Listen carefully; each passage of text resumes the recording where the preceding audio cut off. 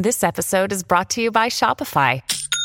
Forget the frustration of picking commerce platforms when you switch your business to Shopify, the global commerce platform that supercharges your selling wherever you sell. With Shopify, you'll harness the same intuitive features, trusted apps, and powerful analytics used by the world's leading brands. Sign up today for your $1 per month trial period at shopify.com/tech, all lowercase. That's shopify.com/tech. Hear that? Believe it or not, summer is just around the corner. Luckily, Armor All, America's most trusted auto appearance brand, has what your car needs to get that perfect summer shine. Plus, now through May 31st, we'll give you $5 for every $20 you spend on Armor All products. That means car wash pods, protectant, tire shine, you name it. Find out how to get your $5 rebate at armorall.com. Armor All, less work, more clean. Terms apply. Hello, everybody. This is Marshall Poe. I'm the editor of the New Books Network. NBN listeners like to read books and buy them. So we thought we'd tell you that right now, our friends at Princeton University Press are having a remarkable site-wide sale. You can get 50% off books, including ebooks and audiobooks, with the code 50, F-I-F-T-Y, at checkout until May 31. You can save some real money on Princeton University Press books. I encourage you to go there and check it out. Welcome to the New Books Network. Hi everyone, and welcome to New Books Network. I'm Galina Limorenko, doctoral candidate in neuroscience with a focus on biochemistry and molecular biology of neurodegenerative diseases at the EPFL in Switzerland, and I will be your host today. Today we'll be talking to Gerd Gigerenzer about the new book, How to Stay Smart in a Smart World, Why Human Intelligence Still Beats Algorithms. How to stay in charge in a world populated by algorithms that beat us in chess, find us romantic partners, and tell us to turn right in 500 yards.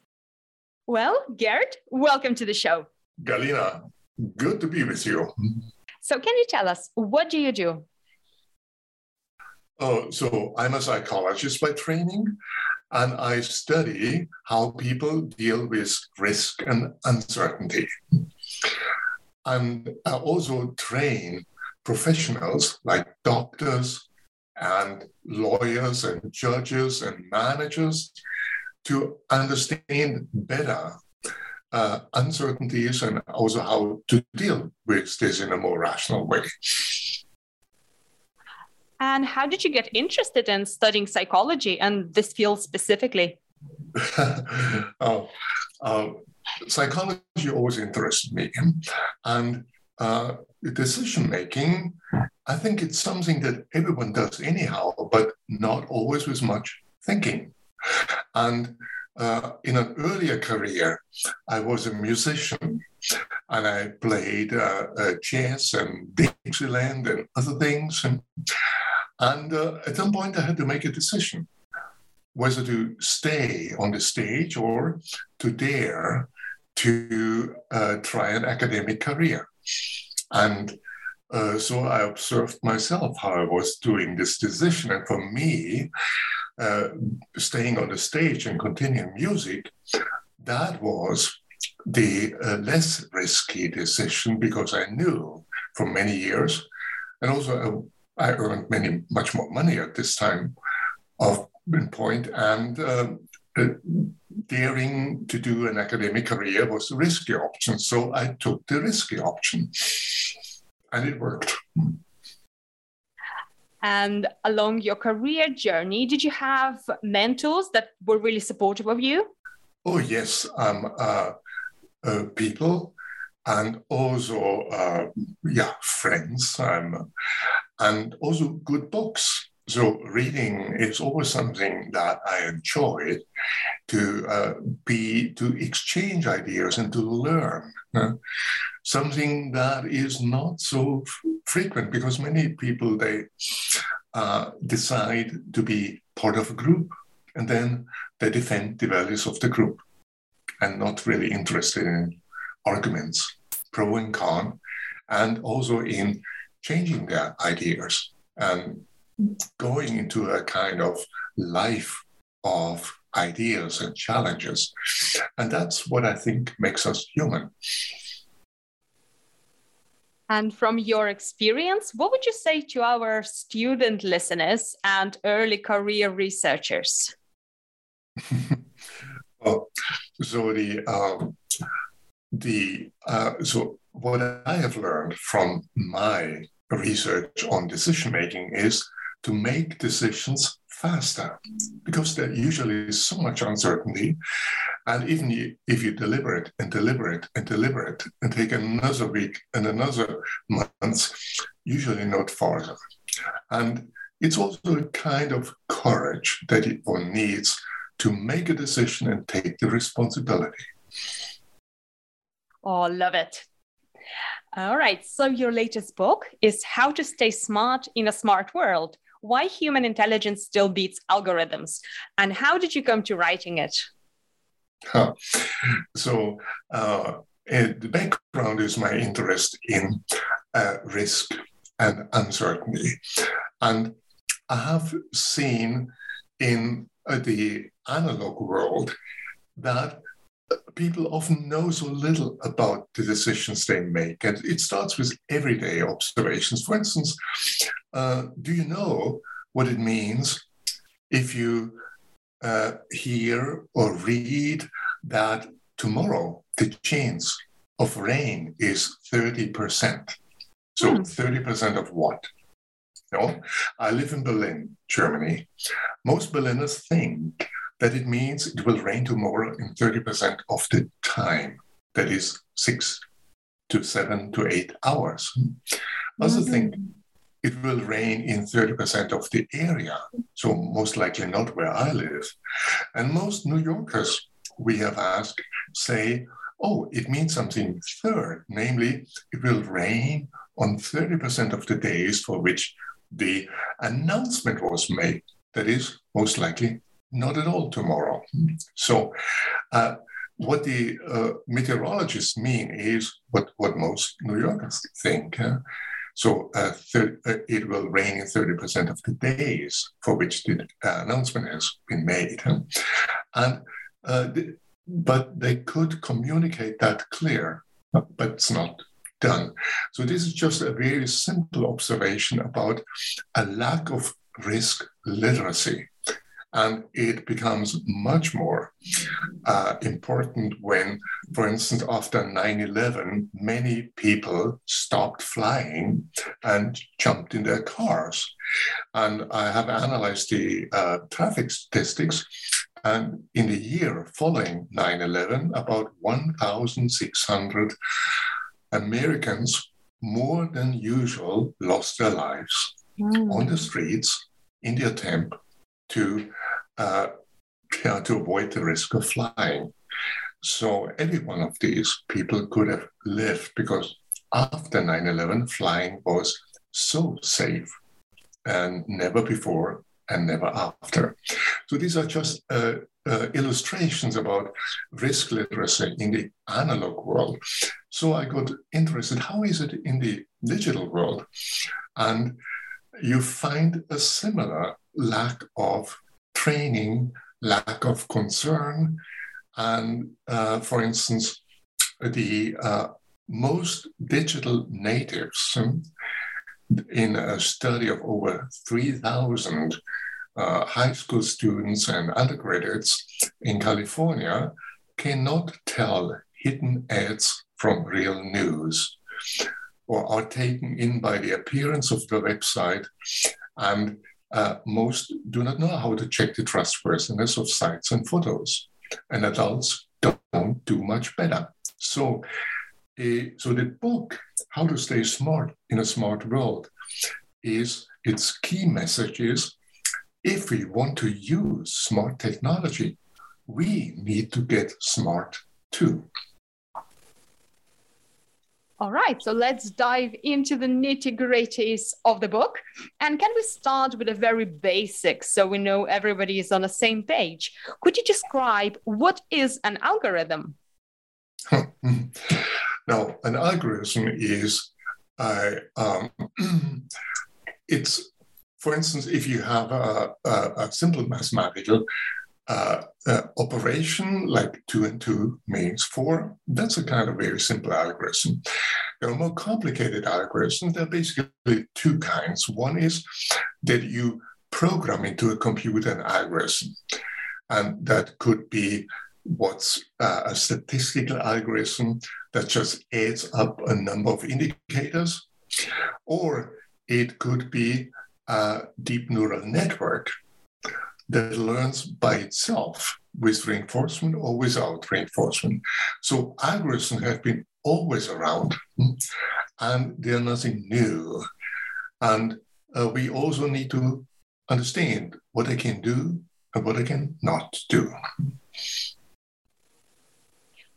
So what is the state of the AI technology that we find today, especially integrated in our everyday life? Yeah, so it's important to understand what algorithms can do and what they can't do. So it's a big illusion. So you may have read bestseller books that tell you. So first, algorithms, AI has beaten the best humans in chess and Go. And second, computational power increases every couple of years. Therefore, the conclusion is that soon, or even now already, AI can do everything that humans can do. That's an illusion. Computing power doesn't do their job. It just makes the algorithms faster. And the key principle to understand that is what I call the key principle to understand when algorithms work and when they don't work is the stable world principle. So in a stable, well-defined situation, today's algorithms will be much better than chess, Go, or these well-defined situations. And for instance, routine work in industry. So these algorithms are not tired, they don't get bored, and they're just faster than we. On the other hand, if there is uncertainty, if tomorrow is not like yesterday, then one can easily understand that big data, which is always from the past, doesn't help you very much if tomorrow is different. So for instance, big data has not predicted or prevented the financial crisis of 2008. Big data had mispredicted that Hillary Clinton will win and not Trump. So these are all situations where humans were involved. And here, in that situation, complex algorithms are of little use. So that's a very simple insight. And so that helps you to get an idea when you can trust algorithms and when you should rather look twice. And because much of algorithms are commercial and people want to sell you something. An illustration is IBM's supercomputer Watson. Watson did an amazing job in the game Jeopardy. And Jeopardy is a well-defined game. And the rules of Jeopardy had even to be slightly changed so that Watson can do it. When he has done that, Gina Rometty, the CEO of IBM, wanted to have Watson do the moonshot, as she called it, and do cancer therapy recommendations. Now, the game Jeopardy is a fairly stable world, but not cancer and cancer therapy. And if hospitals would have understood that, they would have spared themselves from investing millions into IBM's Watson oncology, only to find out that it can't do what the PR department of IBM advertised. For instance, N.H. Anderson, one of the most respected cancer clinics in the US, wasted $62 million to IBM. Oh, wow. Until they found out that Watson is not the doctor or the miracle doctor that was promised. And at the end, IBM said, oh, Watson is only at the level of a first-year medical student. So it was probably the best paid first-year medical student ever. And Etzioni, the head of the Allen Institute, called Watson, IBM's Watson, the Donald Trump of the AI industry. So that's an example. The same system can do amazingly things if you have a well-defined, stable world, but not in a world of uncertainty. And the sources of uncertainty are humans or viruses and others. This is so interesting. And presumably these shortcomings were known for, well, fairly long time. So why and how did this technology start integrating in our everyday life where we have the humans, when we have the uncertainty? Yeah, I mean, take again the example of IBM's Watson. The IBM's engineers knew that it doesn't work, but the advertising department nevertheless promised that it will work, and IBM made lots of money. And those hospitals who wasted their time on Watson services could have used this money for other things which would have really worked in healthcare. And one of the reasons why this distinction is rarely known, or the question not even asked, where does, say, a neural network, an artificial neural network work, and where does it likely not work, is because there is a kind of belief that AI could do everything, and no technology can do everything. And it's a selling position. So perhaps once we started understanding all of this, there are people who arose as a doomsday prophets, as you put it. So what kind of arguments do these people have about the future, about the future of technology? Yeah. So on the extreme, there are two kinds of people. One are the prophets of AI, and they believe that AI soon will do everything and we should surrender, and that our digital assistant will morph into a super intelligence and tell us what we should do and basically run our lives. That's the one extreme, yeah? And it's an idea that never will work. On the other side, there are people who have doomsday fantasies and think that AI will soon, basically have us humans on the leash or put us in a zoo and exhibit us or maybe just eliminate us. Now, both of these visions make the same error, in my opinion. They think that AI really can do everything. And that's not the case. So there are a number of things that are unique to human intelligence, which AI cannot do. So that includes causal thinking. So already children, they pester you with questioning why. Why is the sky blue? Why do our neighbors have more money than we? Why do I have to eat broccoli? And the deep neural networks, they do correlations, not causes. Another difference is that we have an intuitive psychology. Already children, a few years old, know that others have feelings, have intentions. A deep neural network doesn't know that. And next, we have an intuitive physics. So we know, for instance, that a solid object cannot go through another solid object, or that a car that disappears behind a screen is not away, so it will probably come out on the other side. Huh?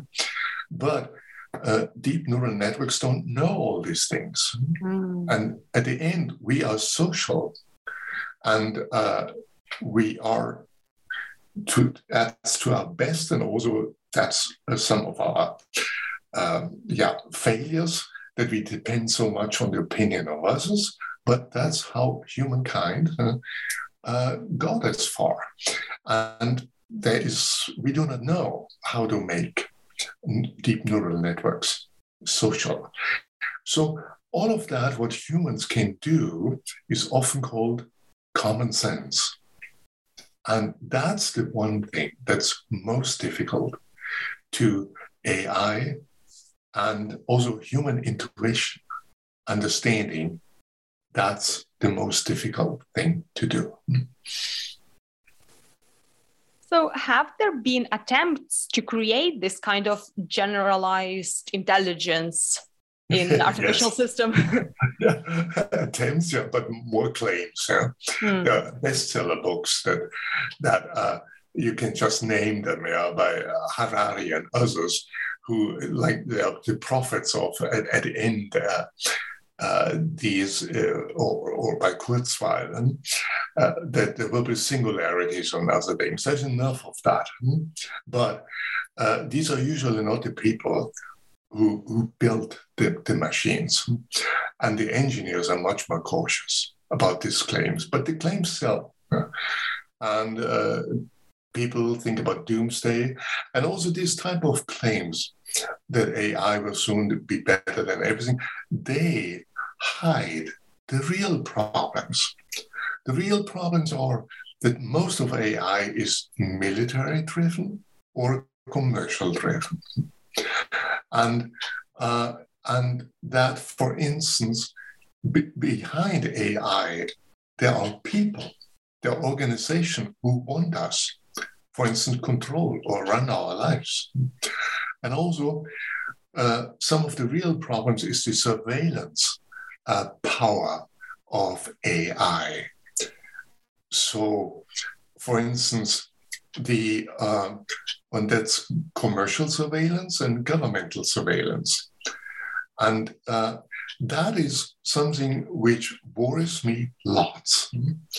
So, for instance, I live in Berlin, where everyone still remembers the state surveillance by the Stasi in the former Eastern Germany, or earlier by the Gestapo in the Third Reich.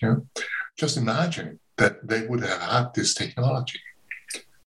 And also, what's interesting is that the technology, this is also a general principle in the book, How to Stay Smart. The technology is not just an assistant technology. It changes our values. And it also changes what we think about privacy, about data protection. And studies in many countries show that the idea of privacy is basically losing. It's running out. And people are just giving away their data and don't worry very much what's being done with it. So, for instance, most people buy smart TVs, and sometimes you don't get any other TV anymore.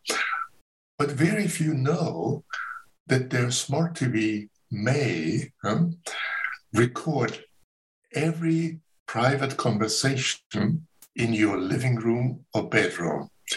And that could be easily found out. For instance, Samsung's privacy policy read, please be aware that if your spoken words include personal or other sensitive information, that information will be among the data captured and transmitted to third parties.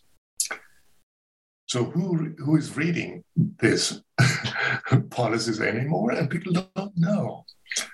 Or think about that already children get used to live in a world of surveillance. So take Mattel's Barbie doll.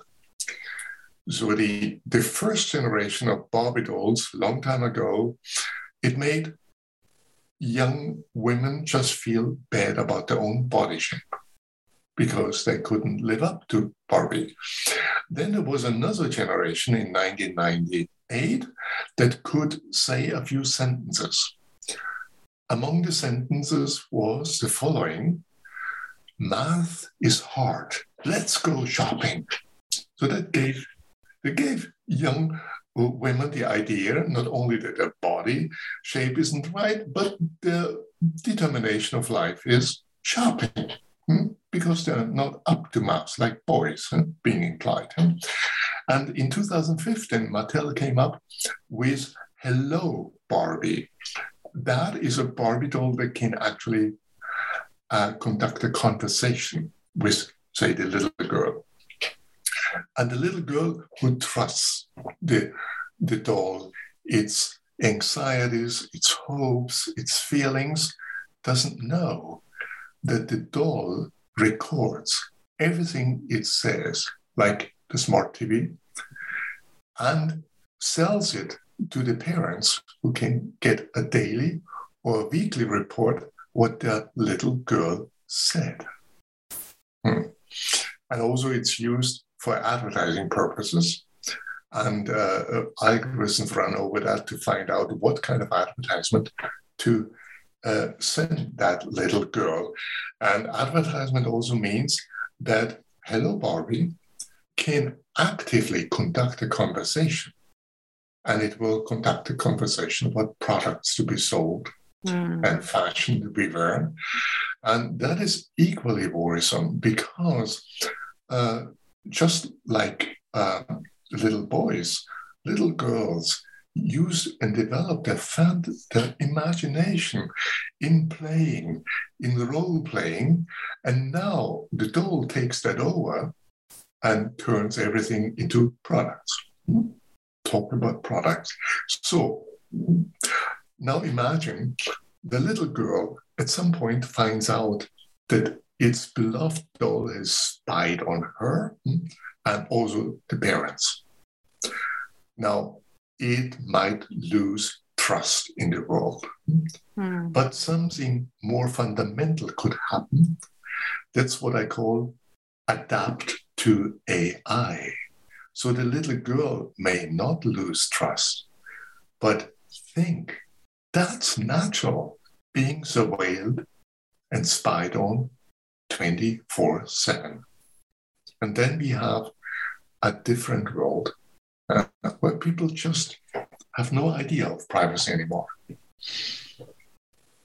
This is such a profound insight that we may start thinking about it like it is natural, like it is as it should be. Is this bad? Yeah, but it's already happening. So people give away their data, just do nothing to pay, and also they have little choice. So in the United States, a study showed that 80% of participants in these studies, of Americans, said they were concerned about privacy, so 85%. If you are concerned, then you might be willing to pay for your privacy. So, for instance, Facebook or Google they are paid, Facebook gets 97% of its income, of its revenue from advertisement. So the alternative would be that we pay for Facebook. So if you're concerned about privacy, and 80% of Americans say, then how many of them are willing to pay a single dollar per month for privacy? Only 28%. The rest, 72%, are not willing to pay even $1 for privacy. See? And in Germany, where this entire history with the Stasi and the Gestapo is there, it's not different. people are no longer, they complain still, but they're not willing to pay anything for privacy. And I did a little calculation. What would it cost? So how much would everyone have to pay who is on Facebook? So for the entire Meta corporation that has Facebook and Instagram and many things more, in order to reimburse Zuckerberg for what he gets from advertisement, so that he had no incentive anymore to find out whether you're pregnant, whether you're depressive, or whether you have a heart condition, to target you in the right moment with some kind of advertisement. So what would it cost?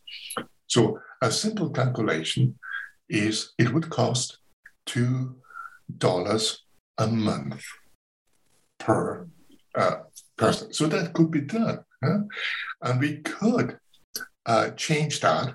But as I said before, most people are no longer willing to pay anything. They want to play with the data. And to understand how this is, how these tech companies work. So think about a coffee house in the city you live. And this coffee house sells free coffee. That's great, isn't it?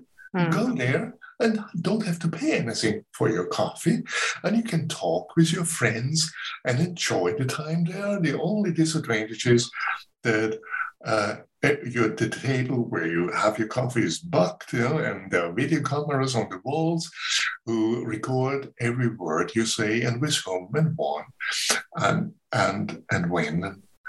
And also the room in the coffee house is full with salespeople who want to sell you personalized products and always interrupt you. And the salespeople are the customers of the coffee house, not you. You are the product to be sold to the salespeople, your attention and your time.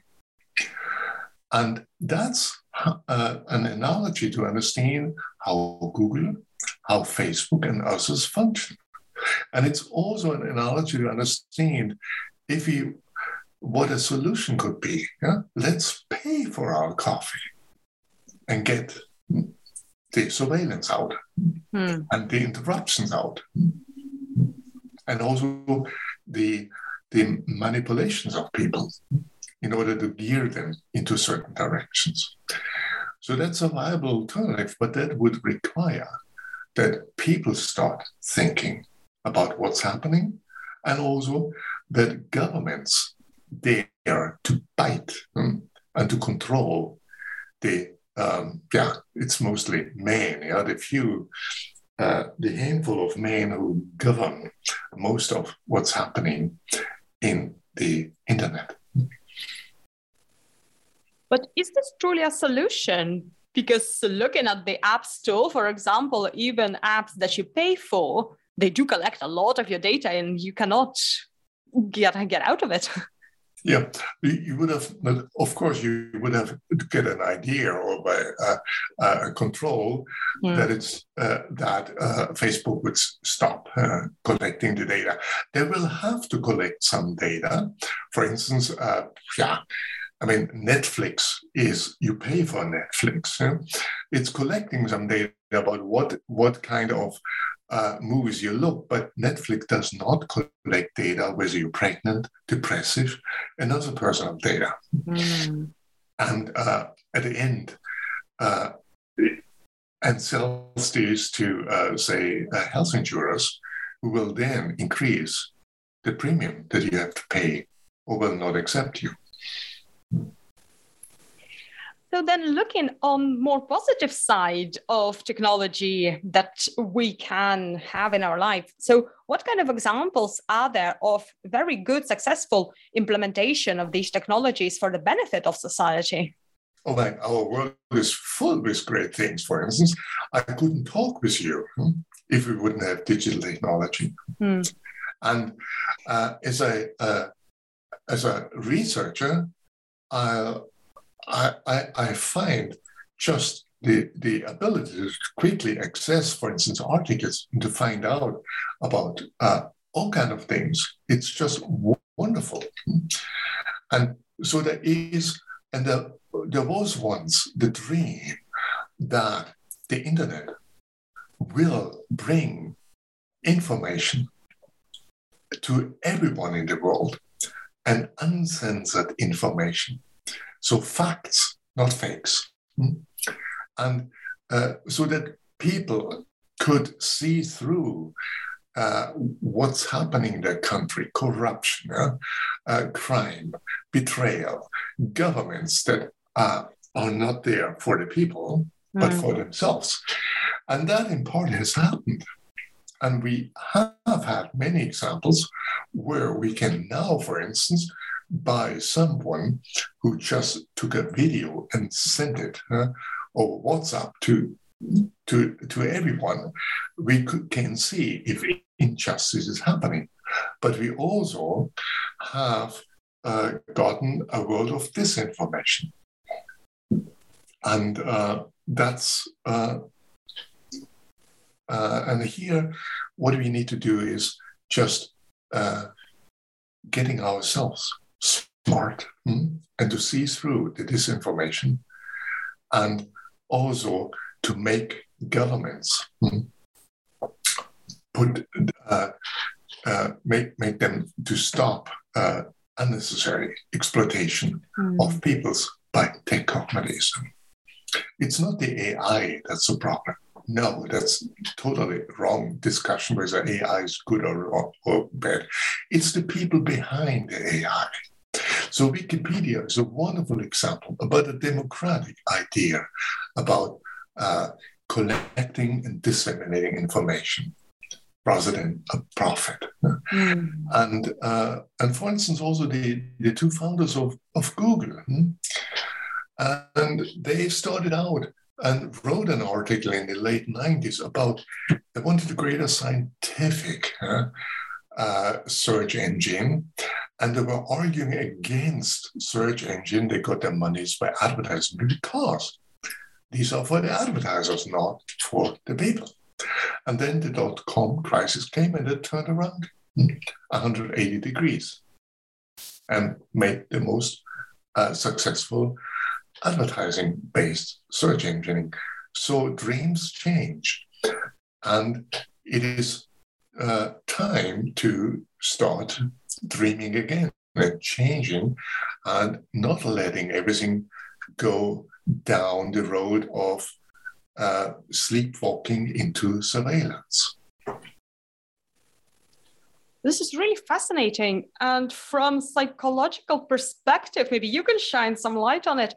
Why are all of these technologies that start off being so benevolent and, with such bright future in their inception turn out to be later on really capitalistic nightmares?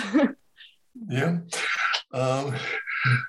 It's in people. So there are always people who try to do something for the general public without trying to become the richest man on earth, but there are others. And we will not be able to change that. But what we can do is to get smarter and understand what's going on and use the internet in a way that it profits us and not just certain rich people. So what would you like to see in the future? How should we monitor or approach this area on a personal level, but also on governmental level? Yeah. So the personal level, that can start by we could train people to understand how to tell a fake from a fact, and how to find out what's behind a website. And there are a number of, I call this heuristics, so simple rules of thumb that can help you. For instance, here are two. if you do a Google search or a search on another engine, and you want to find out, and you see a website, say, about minimum wage, and you find out whether that's really a more scientific oriented one, or maybe a PR industry, a PR institution is behind it that gets money from an interested party to tell you. So how do you find out? For instance, in one study, most digital natives had no idea how to find out. They were looking at whether the website looks cool, for instance. And they began to, from the top and reading till the end, just as one reads a newspaper article. Digital technology allows us to use a very different technique that's called lateral reading. So what does that mean? So you read maybe the first paragraphs of the articles until you know what's it about, and then you don't continue. You leave the website and maybe go about us, and then go search on different websites who is behind that organization. And that's called lateral reading.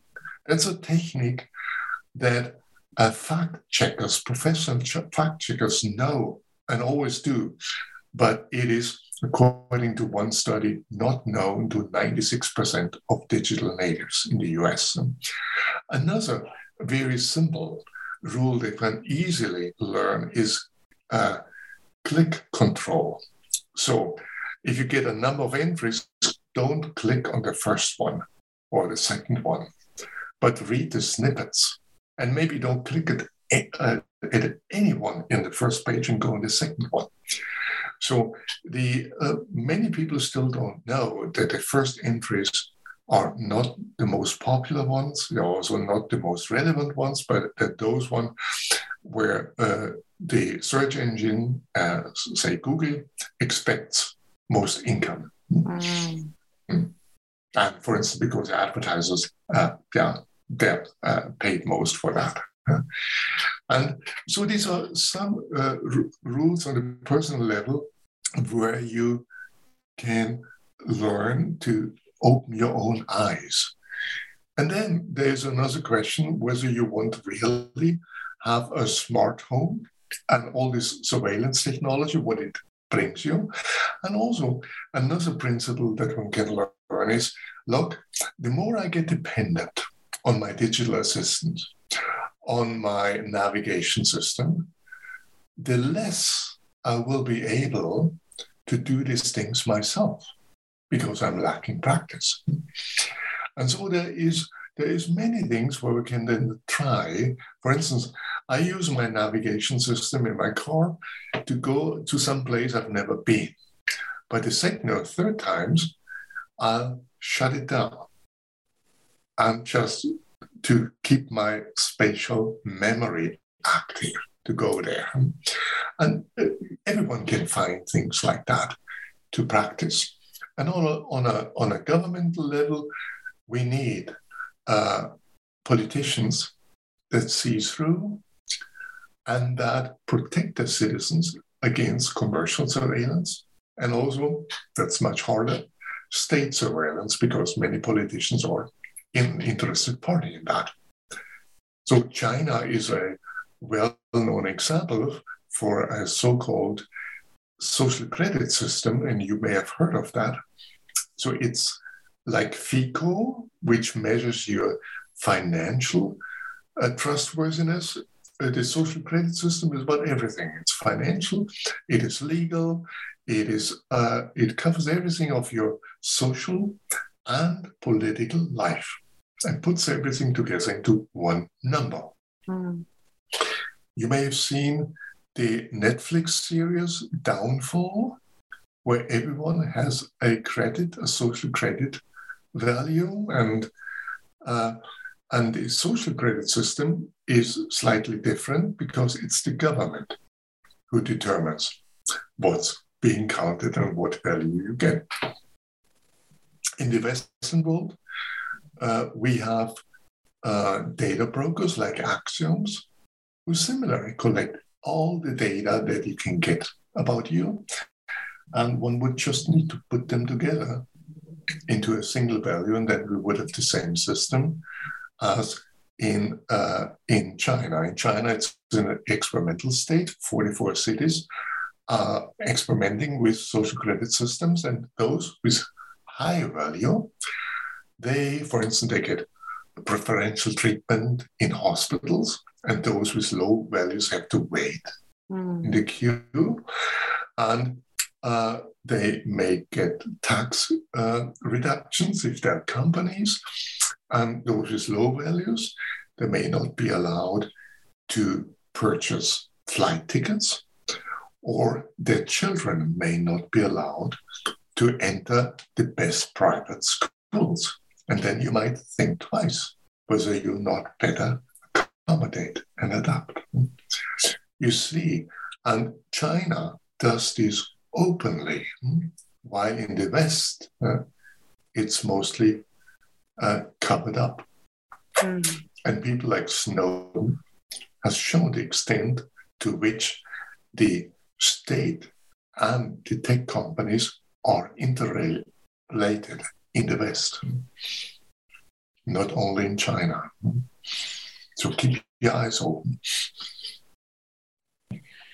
And then zooming out to the bigger picture. So from your perspective, what kind of conversations we need to have in our society and between different nations, for example, to ensure that we're on the right track in this with these technologies? Yeah. The first thing is not to believe that digital technology is a means that you don't have to make any decisions anymore. That's like the digital assistant way. Huh? So quite a few people think they can lean back, put their legs up, and just let the digital assistant decide where you go, to which restaurant you go, and daily decisions. And Eric Schmidt, the former Google CEO, told us that he thinks the best thing is that people should enter questions into Google. So what should I do today? What job should I take? And then Google gives them the answer. And a few years later, he had an even greater idea, namely, people shouldn't even enter questions, but just wait what Google tells them. So that's a life where tech companies run our lives. That's the imagination, and you can see why they want to do this. Or metaverse is another way that we should all enter Zuckerberg's metaverse, including all companies, and do our businesses there, so that one large corporation can dominate our lives. So if you want to have that, yeah, then fine. Huh? But if you want to make your decisions yourself and avoid being the only one left out, then we need to think about what we are doing and not just letting it run. So what surprises and discoveries in your research for your book, How to Stay Smart in a Smart World, really impacted you and stuck in your mind?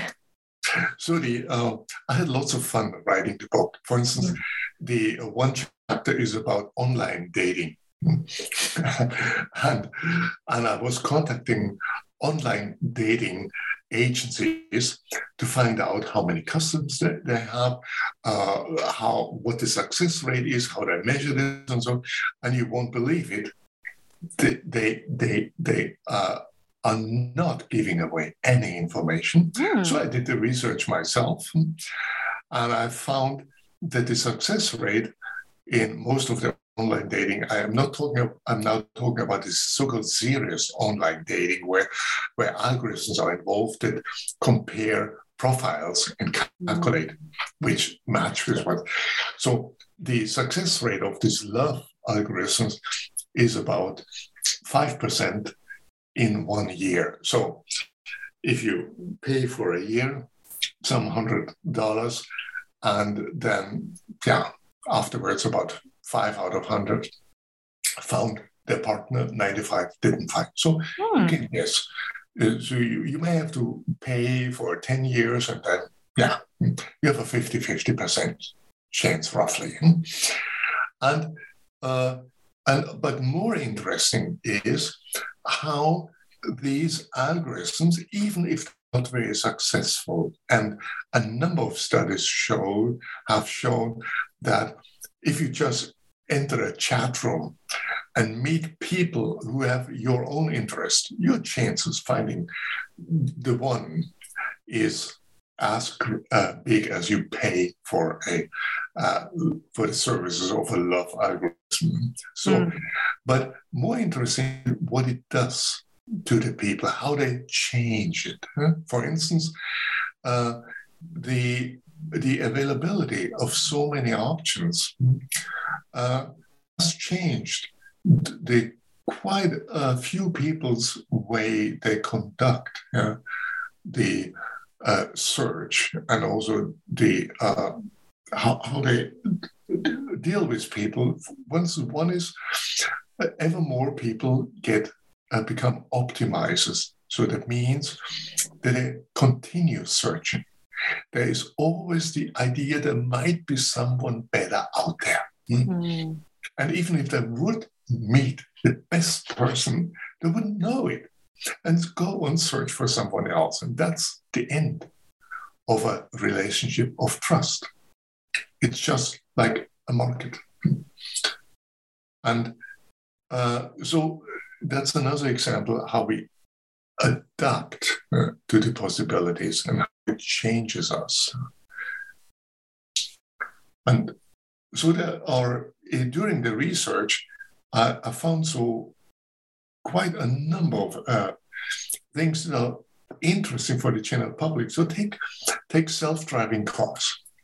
So I worked with people who build self-driving cars, and actually they're building autonomous cars, because self-driving cars will not be around during our lifetimes. So a self-driving car is a so-called level 5 car. That's according to the Society of Automotive, whatever the name is. So that's a car. A self-driving car is a car that can drive without a human paying attention, safely in every possible condition of traffic. And this is level 5. Level 1 is, we have level 1 maybe 40 years, since 40 years, which is just, say, a distance system that keeps a distance to the next car. Level 2 is that we have several systems together that work together and do, for instance, automatic parking. That's what our cars are. Level 3 would be a car that can do everything that's needed for driving, but still needs a human to pay attention and to be vigilant all the time. And level 4 is a car that can drive without humans, but only in limited places, say highways or on airports that are protected. And so although Elon Musk promises every year that next year there will be fully self-driving cars level 5, I predict he will stop making these predictions in a few years when he realizes that it's not possible. And what will happen is something much more interesting, namely level 4.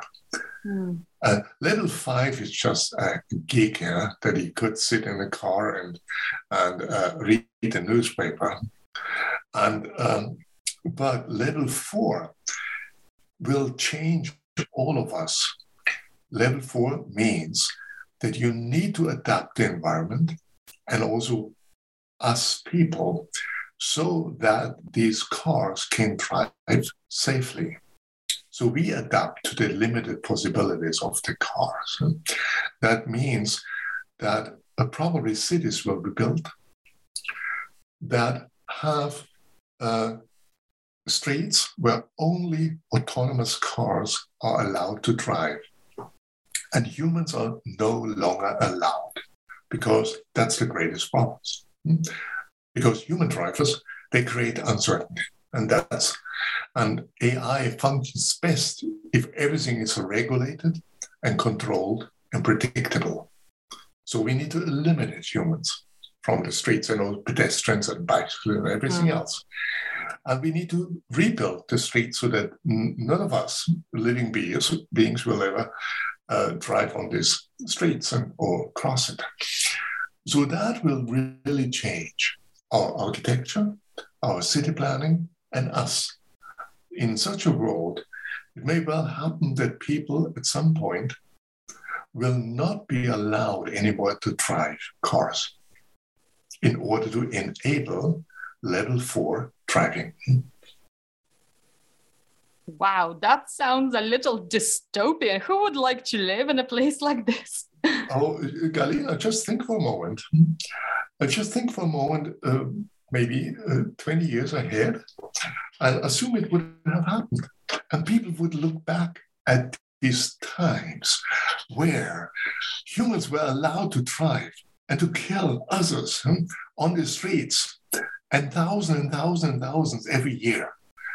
What an inhumane life. And now we have these smart level 4 cars. And finally, humans are no longer allowed to use cars which are actually weapons to kill others. So that would be the perspective of the future. Already adapted to the possibilities of AI. Oh, yeah, for sure. Yeah, I agree with that. So what would be your vision of the high-tech sci-fi future? Do you have one? So my vision is one that we need to make people smart. So the attention is always on getting better AI. No. We need to have people who understand the AI, who prevent it of being exploited by companies behind the AI, and who are also willing to take the remote control of their lives in their own hands. So that's what I mean with digital risk literacy. So digital risk literacy means understanding the potentials and risks of digital technologies and the determination to stay in charge in a world populated by algorithms. That's my vision. Well, this has been really insightful and sobering discussion. So what are you up to now, and what will be your next project? I'm at the moment, I'm writing on a book on the intelligence of intuition. So intuition is the one thing that artificial intelligence doesn't know. Or we don't know how to program it into it. And I've been writing a book some time ago called Gut Feelings. And I'm basically doing an update of that, and also based on a number of papers I've written about that. So you may know that I think about intuition as a unique human ability, and it's a kind of intelligence, while many people look down at it and confuse it with an arbitrary the decisions of an arbitrary politicians or with a sixth sense or God's voice or something that only women have. We men also have intuition. And it's basically a form of intelligence that is based on years of experience, where we feel something, but we can't say why. So that's one project I'm working on, and it has much to do with the AI problem, because if we could make a machine have an intuition, then it wouldn't do these strange errors it's done. So to give you one example, we have intuitions about language. We understand language, and the best natural language systems that we have today, like GPT-3 or BERT before, they can create language that reads great. But at the moment you ask a question that's not a routine question, about something where you need to understand that the question makes no sense, then you can see that even this high-powered system don't understand. Here's an example. And so the example is from Douglas Hofstadter, who is very famous for his cult book, Gödel, Escher, Bach. And he recently tested GPT-3, that's the state-of-the-art natural language system, and he asked the following question. When was Egypt transported the second time across the Golden Gate Bridge? So every human would say, what a stupid nonsense question. But the best language system, they find the answer, namely it was on November 16 of 2017. What they do is they can only associate, they find correlations, something that is close to Egypt or the Golden Gate Bridge, and then they find something. So they don't understand that the question makes no sense, and they also do not understand that the answer makes no sense. So if we can get intuition, common sense into such systems, then they would really work, and not just produce based on huge amounts of text something that sounds similar to what already existed. And that's the big challenge for AI. And it's not chess, it's intuition. Oh, wow. Looking forward to reading that book when it's out. In the meantime, can you tell our listeners where to find your work and also your book? So you just Google my name, Gerhard Gigerenzer. And if you want to find the How to Stay Smart book, that's very easily. You put it in, How to Stay Smart in a Smart World. And also you find other books I've written. And there are a number of, this is a popular book that everyone can understand. And the popular books, they create more work to me than the scientific ones. Because you need to be right, but also clear, so that everyone understands and you can't hide behind words. And if intuition interests you, you can look up gut feelings. If risk, how to deal with risk in the world is of interest, you may look up my book, Risk Savvy. So Risk Savvy is about how to get smart, how to be able to understand what information about health is reliable, what is not, and many other useful things in the real world. And you'll find more. And if you want to know about my earlier career as a musician, then put in my name and VW, Volkswagen, VW, Golf. This was the first one, and that's from the long time ago where I played in a band, and we did the first US TV ad for this car that is now known as the Rapid. And the TV ad was a hit, and so the car. So you directly contributed to the advertising industry. Yeah, but it was a good car. Brilliant. Well, thank you so much for joining me today. It was a pleasure. And don't forget, read and have courage. That's the most important thing.